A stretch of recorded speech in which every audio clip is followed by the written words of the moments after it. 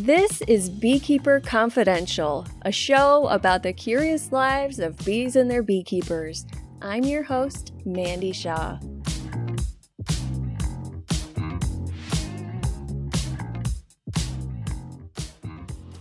I want to give a special thank you to Harriet Stevens for requesting today's guest. Our guest has been on my long list of people to talk with, but because of Harriet, I reached out to him much sooner than expected. Today's guest has dedicated his life to rewilding the honeybee population. He touches on aspects of our life with bees that are too frequently overlooked by the industry: heart and soul, birthrights, ethical and moral standards that place the needs of the bees above the commodity of honey. Because of his efforts, there is now a movement to reintroduce honeybees into wild nest cavities, a rehabilitation to bring bees back to nature. Through this gesture in honoring the identity of Apis mellifera, he hopes to refocus how the global community looks at our lives with honeybees. In this episode, we are taken on a journey that I hope will bring you as much joy as it has brought to me, and a new lens to look through. Friends, meet Michael Thiele.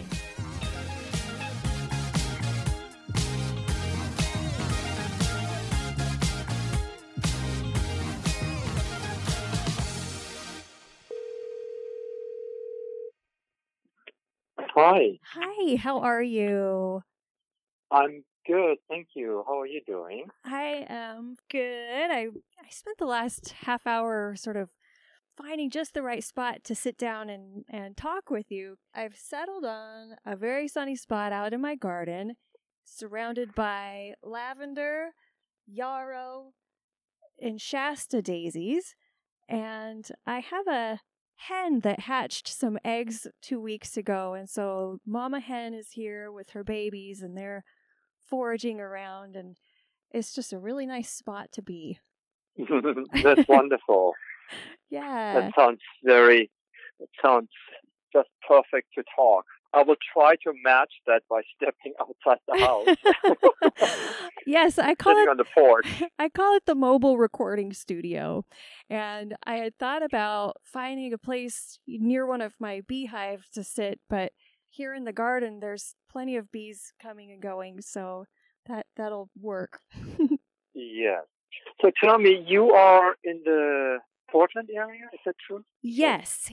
And we met, 2 or 3 years ago. You came and did a seminar with Portland Urban Beekeepers. The seminar that you did for us is still talked about. It still has a lasting impact on our members, and I know that we had a lot of people from the Preservation Beekeeping Council in attendance. Yeah. Yeah. And I think that, one of the things that people really enjoyed about your talk is that your approach to working with bees is completely different than what we're used to. Mm-hmm. Yeah, no, thank you for that compliment. That people really felt like it was inspiring and moving in on maybe different ways. And Mm-hmm. I'm happy to hear that. That's really great feedback.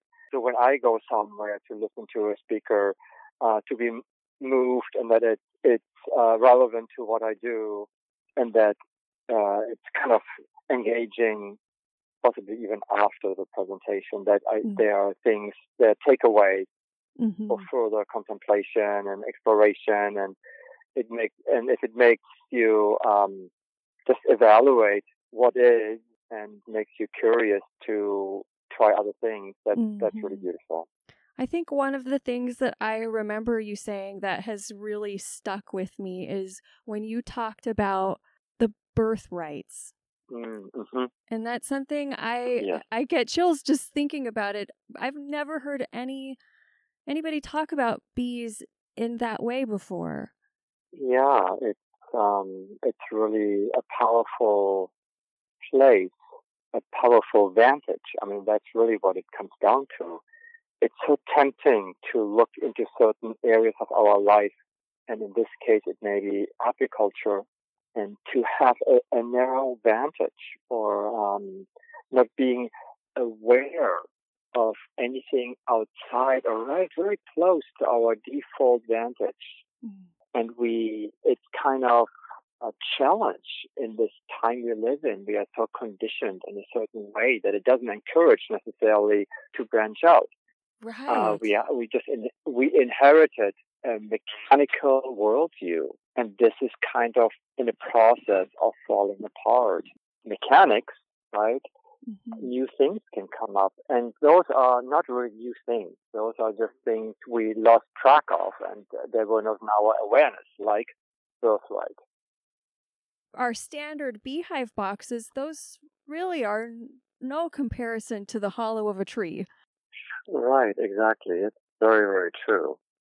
I think, what is always quite rewarding is to study, we could say, instinctual preferences. We can say it's rewarding to understand the biology, but also the emotional realm of honeybees, and to see what are the instinctual preferences, what are natural conditions, because that is something which will reveal everything we need to know if we wanted to be stewards and also respectful and ethic and moral stewards.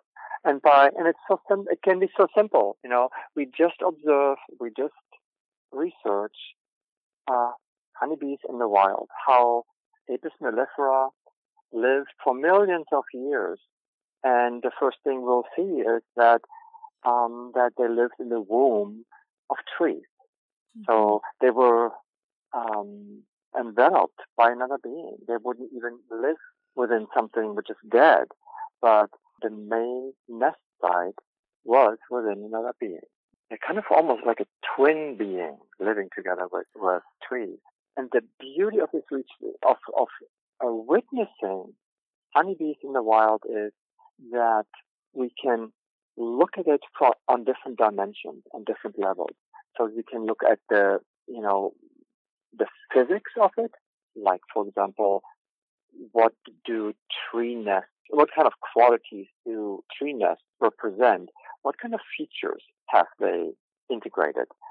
So the physics would be, for example, insulation value or nest volume. Yes. And those are things Thomas Seeley has written quite a lot about it. And it's really amazing to see studies which compare thin-walled Langstroth hives with well-insulated log hives or nests in trees, and what it does on a physiological level. Mm-hmm. And what's his name? This English guy, he wrote a paper. I can't remember his name right now. However, he looked at clustering, that for mainstream beekeeping, the clustering is kind of within the range of normal. That, everybody tells you once it's really cold, they cluster. Mm-hmm. But Mitchell, his name's Mitchell. But when he looked at this, he realized that clustering in natural tree cavities and natural arboreal nests for honeybees, that clustering is very much kind of a survival gesture. It will happen only at -20 Fahrenheit, where the onset of clustering in Langstroth boxes can be already around, if I remember right, around 45 Fahrenheit or so. Mm-hmm. And what does clustering mean? Clustering, as it turns out, is not something normal within the metabolic range or the gesture of this animal. It is really shivering. It's just like us too. If we are so cold that we walk through our day with goosebumps because we're so cold, that's not good for us. That will have an impact on our health. So, and also, if you look at the microbiome, it has an impact on the microbiome of Apis mellifera when it goes into clustering, because temperature this animal, everything is so sensitive to temperature ranges. Just think, like Jürgen Tautz Professor Jürgen Tautz from Würzburg, Germany. He wrote this beautiful book, The Buzz About Bees, and where he could show, right, that minute temperature differences within the brood nest would make different bees from different temperature, hatching from different temperature zones would be completely different. And we're talking about a fraction of 1 Fahrenheit. Wow. That tells us how temperature governs physiology, metabolic processes, and determines skill sets and other things. It's just mind-boggling. And you see, we're getting all the way into it right away. The moment we realize those things, then the next simple step is, okay, so how can I provide for this animal in a way that all of this is covered? And then I look at the Langstroth hive, and the insulation, the R value is under 1, 3/4 inch wood. And it's pretty obvious now that I see they would be too cold or too warm, that outside temperature fluctuations are transmitted right away into it. There's no buffer. There's no protection. And so you see, once you see that, it's like, okay, I have a Langstroth hive, but it is not allowing me to provide for this animal. And so what can I do? And then in that moment, it becomes so exciting and creative. Mm-hmm. And also, it's this moment where we become a different kind of steward. Because now we allow ourselves to step outside of the box which was handed down from generation to generation to us, And now, like we said in the very beginning, our awareness has broadened, and now how can we mirror that in hardware and also in management? It's so simple. As backyard beekeepers, we are able to make modifications to our hives and get creative with solutions to this problem by providing better insulation. And also there's a trend now of providing eco floors in hives to provide space for more organisms to live, sort of in a similar way that they would in a tree. Yes, I think you're completely right. I fully agree with that as backyard beekeepers, as individuals, we have the luxury of more freedom because we're not tied to any kind of larger agricultural systems. Yes. And also we live with a smaller number of bees probably, and that shows strongly when I presented in Holland last fall at that Learning from the Bees conference. Oh, yes. And it was a conference which brought together small-scale beekeepers, backyard beekeepers, scientists, activists, and so forth, artists. And it was very powerful to have put all those people together so that the scientists could hear from backyard beekeepers and vice versa. Mm. And there was no monetary interest in there, no lobby interest approaching scientists and universities, but it was really for the benefit of honeybees. And we all were trying to solve problems. And the scientists were really interested in learning from people in the field what was happening.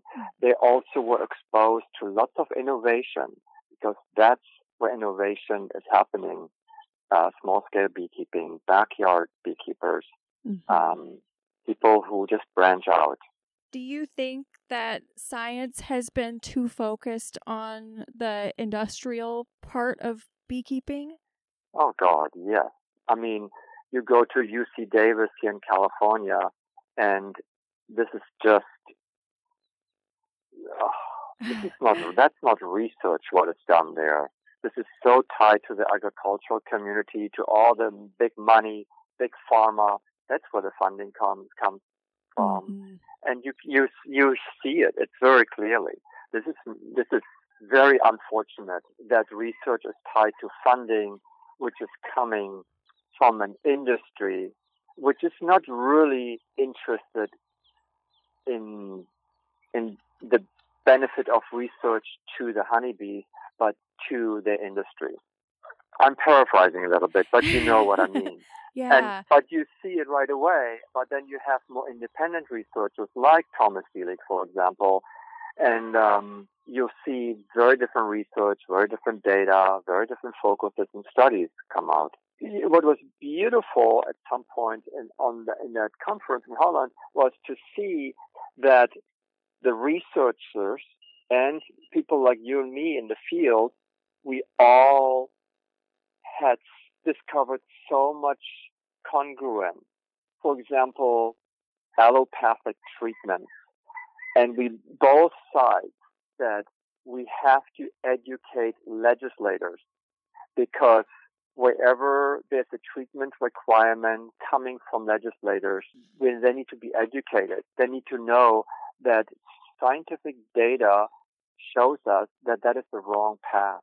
It will generate profit for those who want to sell that product, the poison, the medication, but it doesn't serve the world, really. Right. And it was very powerful to see this. And I think that's one big part of what should be our work, is to educate legislators. That was something else that you spoke about when you were up here a few years ago that I hadn't really considered. And you were saying that when the Langstroth hive became the standard, and then there was this requirement of hives having to have those removable frames, that it was put in place because of the lobbyists. They weren't thinking about the benefit of the honeybee. They were thinking about the benefit of industry. Right, exactly. And it was, that was in the Langstroth hive was invented in the late 19th century at the peak of the Industrial Revolution. And back then, mechanics ruled the Western Hemisphere. That it was the death of enchantment. It was the vanishing of emotions. And it all was abandoned for the sake of a very strong reductionism. It became just moving parts. It was the end of soul. It was the end of persona. It became so impoverished. And that's when the Langstroth hive was invented. And that was the new paradigm, movable frame. And I often think in terms of it was eliminating a vision, a vantage, and an awareness. And that was then the new normal and the really preferred mode of operation. Mm-hmm. And right during that time frame, bees in the Langstroth hive, in this very modern new system, bees got sick with brood diseases. And the old-fashioned beekeepers back then, who had their bees in skeps and logs and you name it, they called that the beekeepers' diseases, because they saw that the foul brood or brood diseases in general were actually induced by management techniques and that new hive system. And like you mentioned, lobbying and other forces finally convinced legislators to adopt those regulations, which at this point I believe all states in this country adopted. And that requires to have movable frames in the brood nest, which Professor Jürgen Tautz calls the social uterus. So it is, to us, it seems quite normal, right, to have movable frames in hives.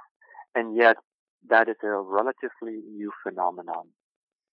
And like I said, the moment you quote Jürgen Taus as a professor of entomology, calling it a social uterus, you may hesitate a moment in opening up your hive and shuffling around frames in the brood nest.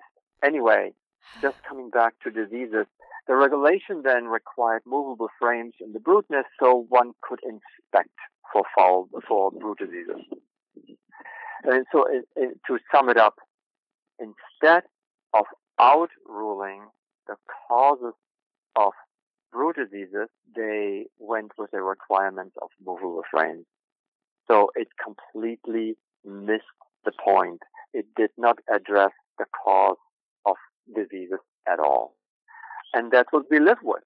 And now it's 100 years later, and now we live in the 21st century. We live in a time where contemporary biology, life sciences, are going through a huge shift, similar to physics in the 1920s.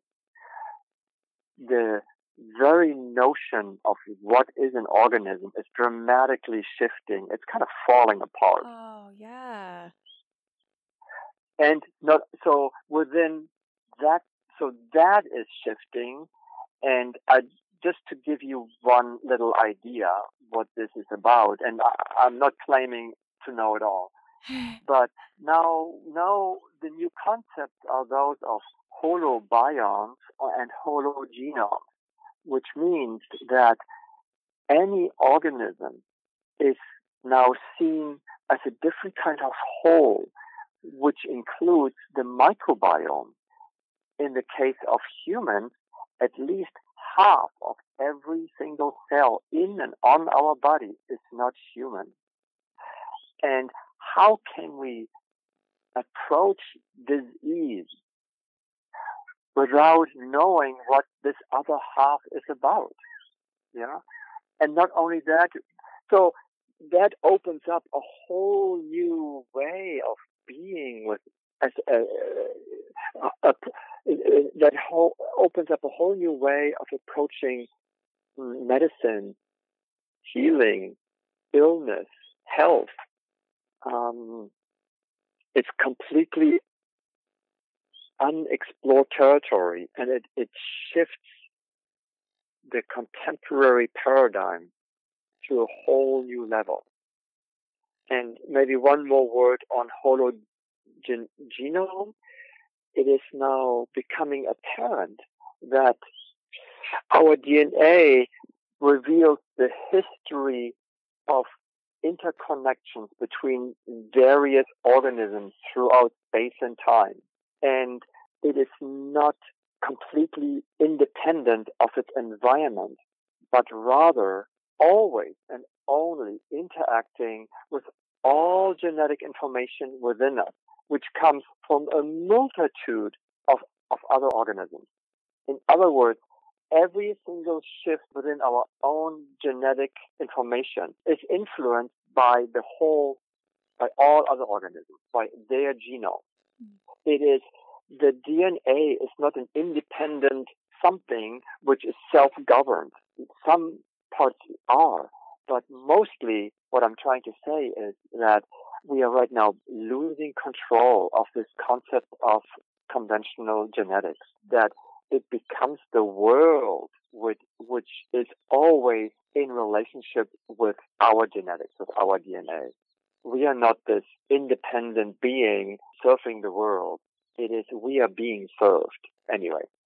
So you see the notion of an individual is right now undergoing a dramatic shift to an extent where some researchers in life sciences right now say there is not such a thing as an individual.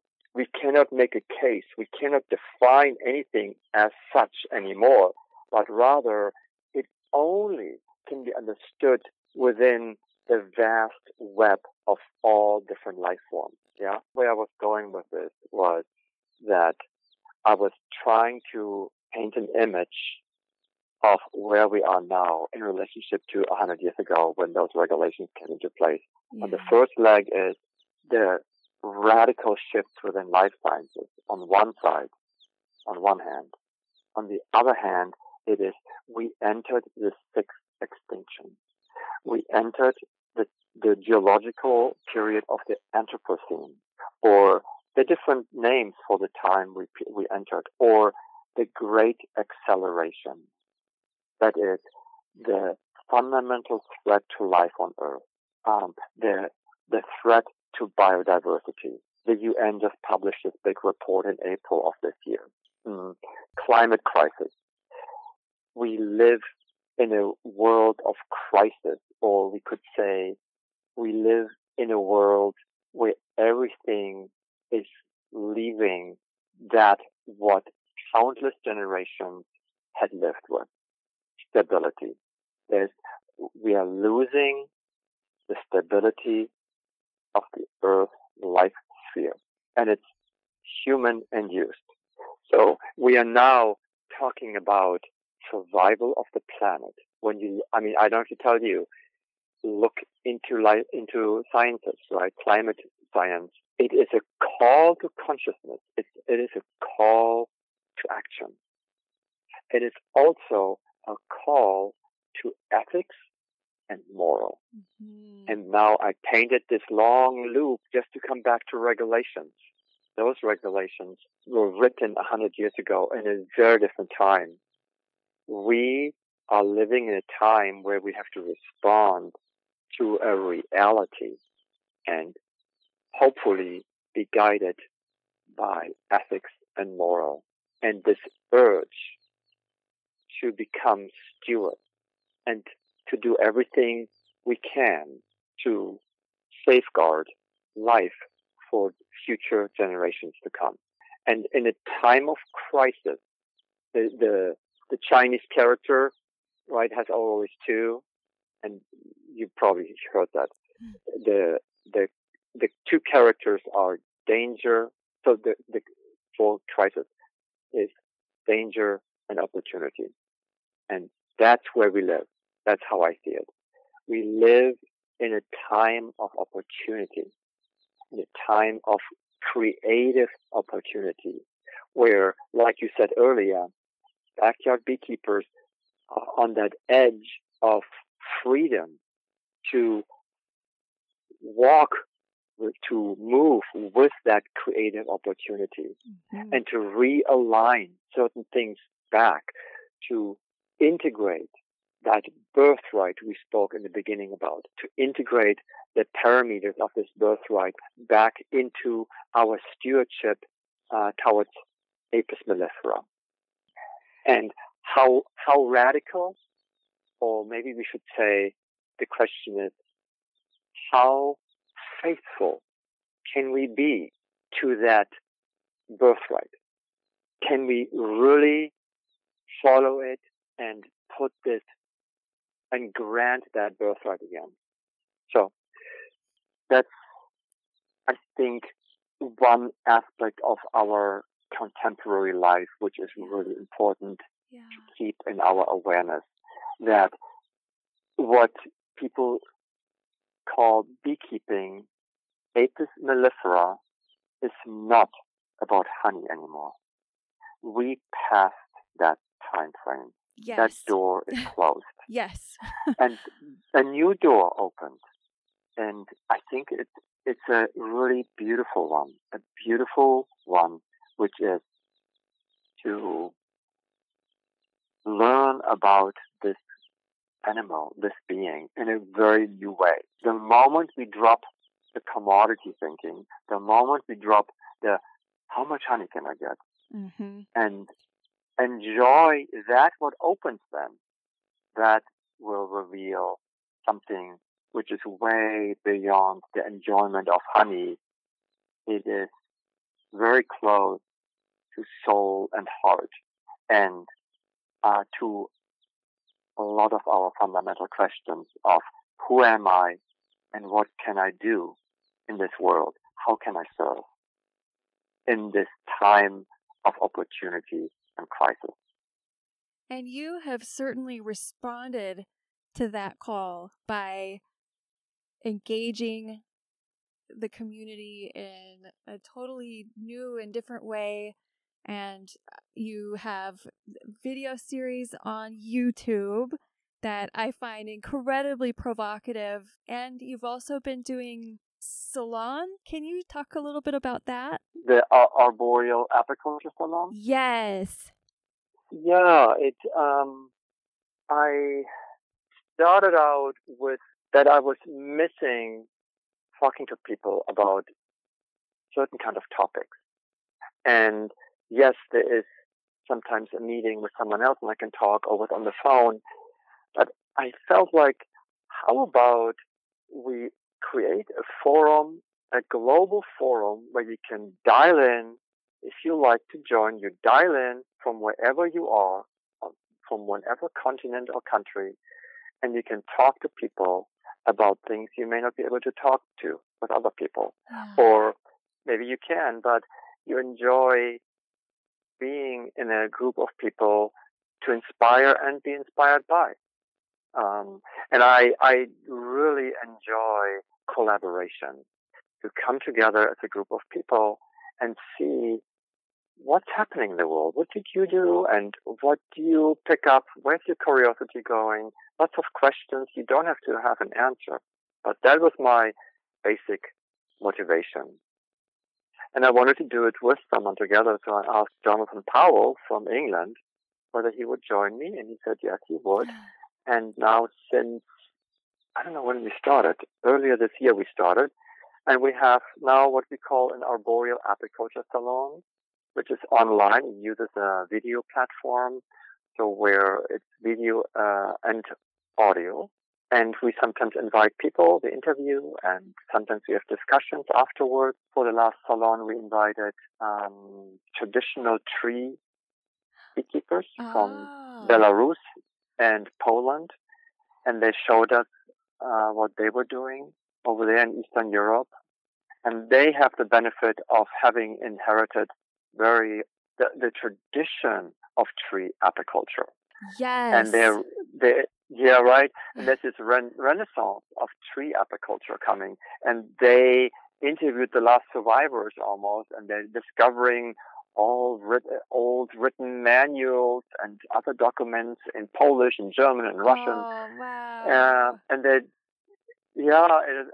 of course they're offering classes and courses, and it was really amazing to spend time with them in the salon, and everybody was quite inspired. And we call it Arboreal Apiculture Salon, and what Arboreal stands for is not just bee nests in logs and trees, but Arboreal stands for the birthright, because Arboreal describes the indigenous nest environment, you could say. Mm-hmm. And that's what we are focusing on. And the creativity coming with it, placing it into the 21st century. If the information about the next salon is always on our website, and in my case, on my end, it's apisarborea.com, and it's always under events. And then I think the Natural Beekeeping Trust in the UK has it on there. And I think I need to come and join one. Yeah. I am very lucky in that I get to keep many different types of hives, but I do have one tree hive in my yard. And it's very special. It's very special to me. What is it, a log hive, or what do you have? It's a section of tree trunk that was removed from somebody's yard with a colony living in it. Oh, yeah. Yeah. And it's about 4 feet tall, and it has about a 3.5-inch diameter hole in the very center of it, and that's their entrance. Yeah. And it had a colony in it when it came to live in my yard, and that went on to live 2 more years. And then last year, it swarmed about 8 times. And after the 8th swarm, it just didn't quite bounce back. And it ended up that it died in September. But this spring, a new swarm moved into it. Oh. Yeah. And Lucky you. Yeah. And I'm not surprised at all. I knew they would find it and choose it. After the colony had died out, I removed some of the combs from it because they were just very black. And so I removed it knowing, when a swarm moves in, they'll rebuild, they'll put in some new comb, and they have. Yeah. But I think it's really wonderful for me to have this experience where, yes, you can have a bee colony that is in a super insulated cavity with very texturized interior, without any screens, without ventilation ports. Yeah. After your visit to Portland, I made some modifications to my Langstroth hives to provide them year-round insulation and a different entrance up at the top, and they've propolized it, and they've done really well with these lids that I made for them. So I'm going to continue to do that, and I encourage anybody with backyard beehives to do the same. Like we were talking about, be creative and think about ways where you can make the hive more suitable. Right, exactly. Yes, that's wonderful. I'm so glad you're doing that. Near the end of my interviews, I always ask guests if there's anything else that they want to talk about. To think about sentience and our relationship with honeybees, and to illustrate what I'm trying to say and point to is, let's say you are with another animal which has a face, like chickens, even more pronounced in mammals, like cats and dogs or horses. So, do you have a dog or cat? I do. I have a dog. Okay. So, what's her or his name? Winnie. She's a little terrier. Winnie? Yeah, she came from the shelter. Okay.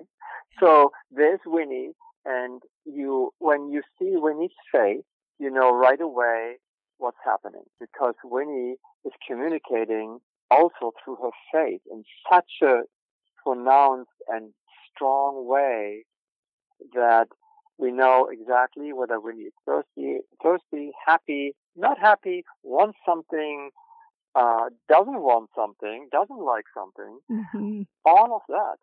So there is this phase which allows us to have that kind of intimate communication. Yeah, but it's also that phase. Only because Winnie has a face, it is so easy for you to know how to care for her, to do what she needs, to recognize what she needs. And also, of course, for her to tell you things. I would say that we can feel, observe, perceive, and act on sentience. That we know Winnie's feelings and her psyche. All those things we know, you know. And I would make a case for applying all of the above to our relationship with Apis mellifera. That when we go to our bee, not to get lost in the hardware, not to get lost and blinded in some sort of management, but first to develop a relationship which represents sentience. I find it really important, and it is a game changer. It makes you become a different person, but also it helps to reveal who this being truly is. And maybe one more little add-on, because we think it is so important, we actually will dedicate our next arboreal apiculture salon to the subject, to the topic of sentience. Oh. And we'll see. But that is something which I find really important, because I think it belongs into the opportunity we all live with to be in the 21st century with all the challenges. The awareness of sentience have to be part of it because it's beneficial all the way around. It has been so cool to talk with you. I know. It's so nice. So neat. You're sitting out there with your chickens, and I sit out here on my porch. Oh yes, tell me about what's your scenery right now. What's around? There are lots of trees, all kinds of trees. There are two little redwoods, and with little I mean they're like 40 feet tall, but they're young. And there's this beautiful willow tree in front of me with dead branches, crowned with dead branches, and she is so beautiful. Oaks and some native oaks. And then I have a liquid amber tree to my left, which has a log hive in it. Oh. And there's one thing I can tell you about that, Mandy. To have log hives in deciduous trees is so beautiful. Because as we go through the seasons, the canopy is shifting, of course in color, but also in density. And in winter, there are no leaves, and the sun can reach the log right away. Oh. And the flight pattern is so beautiful in the spring before leafing out. And then slowly the leaves come once with a warmer day. And right now it's completely shaded. And it's so thick that the flight path is different. They have to fly up on one side and to find an opening in the canopy. And on the back side, there's a little alleyway out. And then comes fall, it goes the other way again. So it's really beautiful. Wow. How many of those tree hives have you placed to date? Oh, I can't even count them. There's so many. And it's all over the North Bay. Mm-hmm. People are so open to this now. Mm-hmm. Even, I started with that in 2007, and people reacted quite differently then. More reserved and not so sure. But now, just 12 years later, you say log hive and bees, and people say, oh yeah, that makes so much sense. Yeah. Because that's where they live for millions of years. And you don't even have to say anything because people sense it. And that's interesting, Mandy, because it shows how awareness has shifted. People just know intuitively things which they may not have 10, 15 years ago. And that's really encouraging. And it makes me very happy. Well, thank you. That was very sweet to talk to you. Yeah. I wanted to ask you, what is the correct pronunciation for your name? I've heard it pronounced several ways.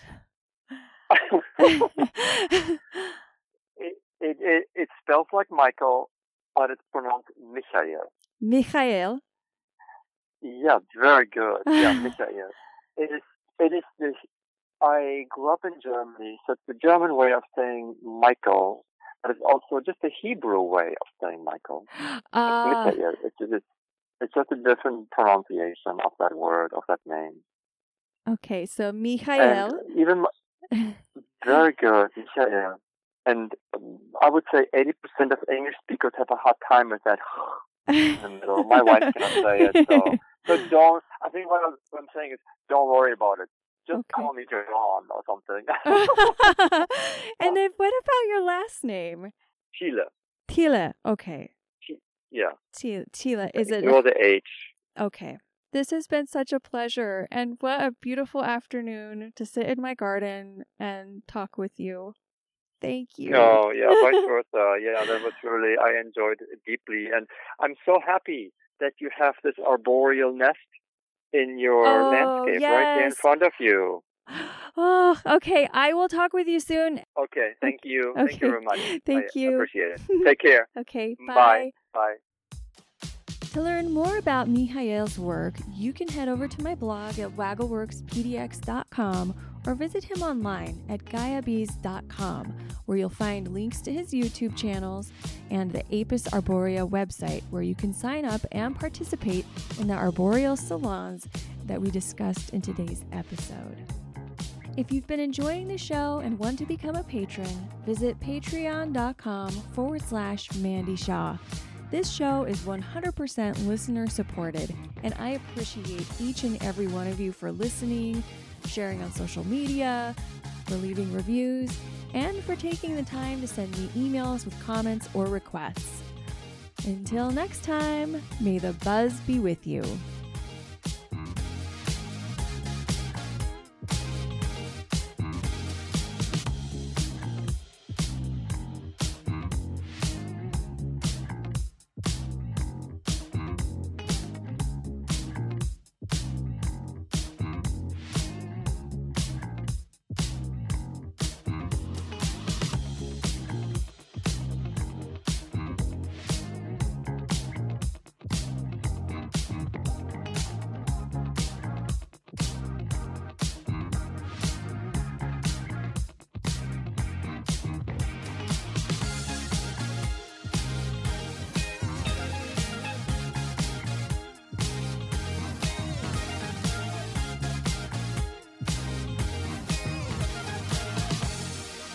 Beekeeper Confidential is a Waggleworks production and is written and produced by Mandy Shaw.